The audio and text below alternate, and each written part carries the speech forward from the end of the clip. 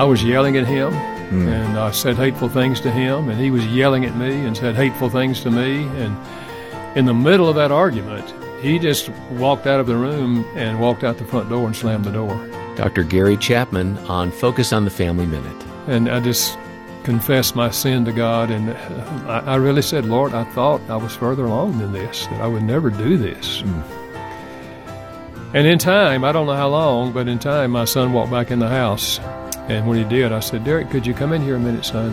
And I just poured my heart out, and I finally said, I hope you can forgive me. And when that was all over and we both kind of calmed down, I said, Derek, why don't we try to learn how to process anger in a positive way and talk our way through anger rather than yelling our way through anger. Hear more from Dr. Chapman about getting along with your teen at FamilyMinute.org.